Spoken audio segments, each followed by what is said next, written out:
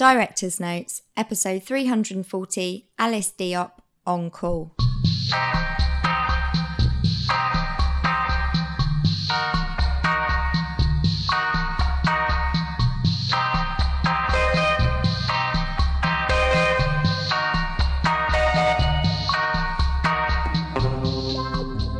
Welcome to Director's Notes, the podcast dedicated to the what, how and why of independent filmmaking.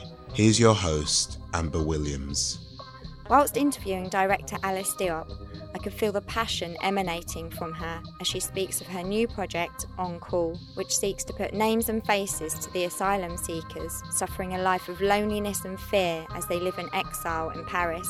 Her new documentary sneaks behind the curtains of their one-to-one consultations with doctors and psychiatrists who are going far beyond the obligations of their roles to help people find their footing in a world where they have become purely a statistic.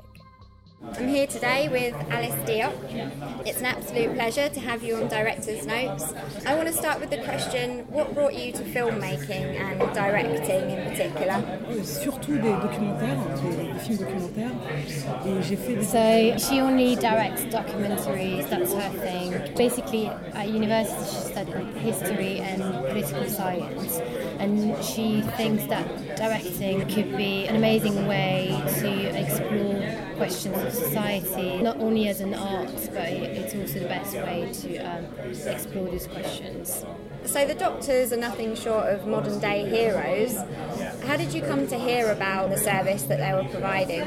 À la base, je voulais faire je faisais une enquête sur la... She was doing studies about access to hospital for people in France, depending on your wealth and how difficult it might be to get access to doctors in France if you're coming from a poor background.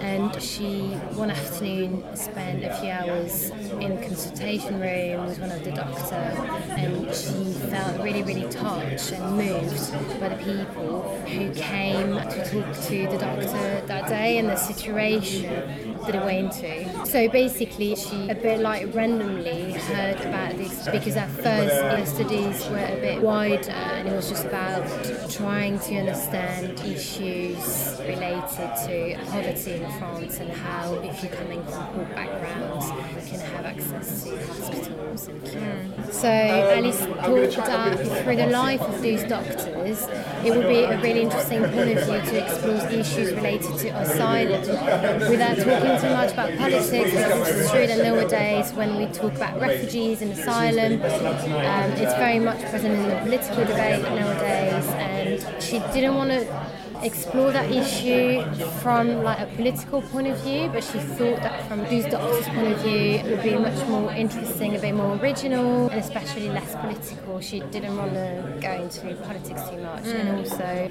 by filming them suffering, it helps understand what they're going through politically. So I want to talk a bit about the fact the film takes place in just one room. So it's very claustrophobic and it reflects the lives that they're living. They can't break free or they're finding it really difficult to get help and move on. Was there any point that you were concerned that the viewers might lose attention or maybe, sort of get bored, the fact that it's filmed in just one room at all? C'était justement l'intention de réalisation, c'était... The idea of filming everything happening in one room was when media or politicians, when they talk about refugees, asylum, they only talk about big groups, big numbers, but we never take the time to talk about one single person. She wanted people to take the time to stop and look at those people and not only see them as a big group, but see each individual person and take the time to look at them and spend some time with each of them. And she was hoping that through that people might get touched by their situation, by what's happening to them. She basically saying that she really wanted to break that idea that media and politicians have installed, that we only talk about refugees, exactly, thousands of them, but behind that big group there's also each families one is a man. And stories exactly. within. I'm also curious, how did they feel about participating in the fact that you're also in the room and they're very aware of your presence and the way that affected the film, the tone of the piece? Oui, en fait, ça a été un long processus et un long travail. She was the one filming, and she only had one guy with her doing the audio recording because the room is super, super small. So it was just the two of them.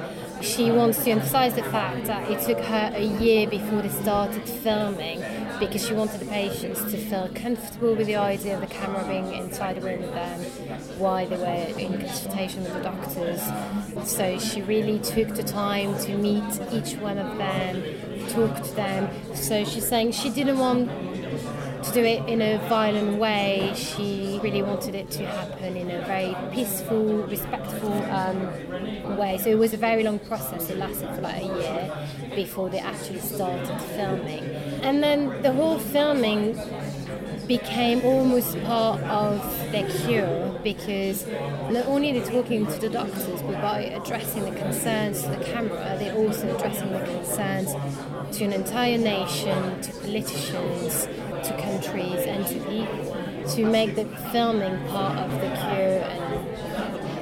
What's next? C'est un film, c'est une adaptation d'un livre. Her next documentary, it's a book adaptation by François Maspero. So the idea is there's a overground line in Paris called the Line B that goes across Paris, and she will try to explore the current issues in France related to poverty, terrorism, through that train, through the passengers commuting every day. She wants to show the visage, the face of contemporary France through the passengers commuting in the line every day. Sounds good. We'll look forward to that, definitely. I want to say a big thank you from Director's Notes. Thank you very much.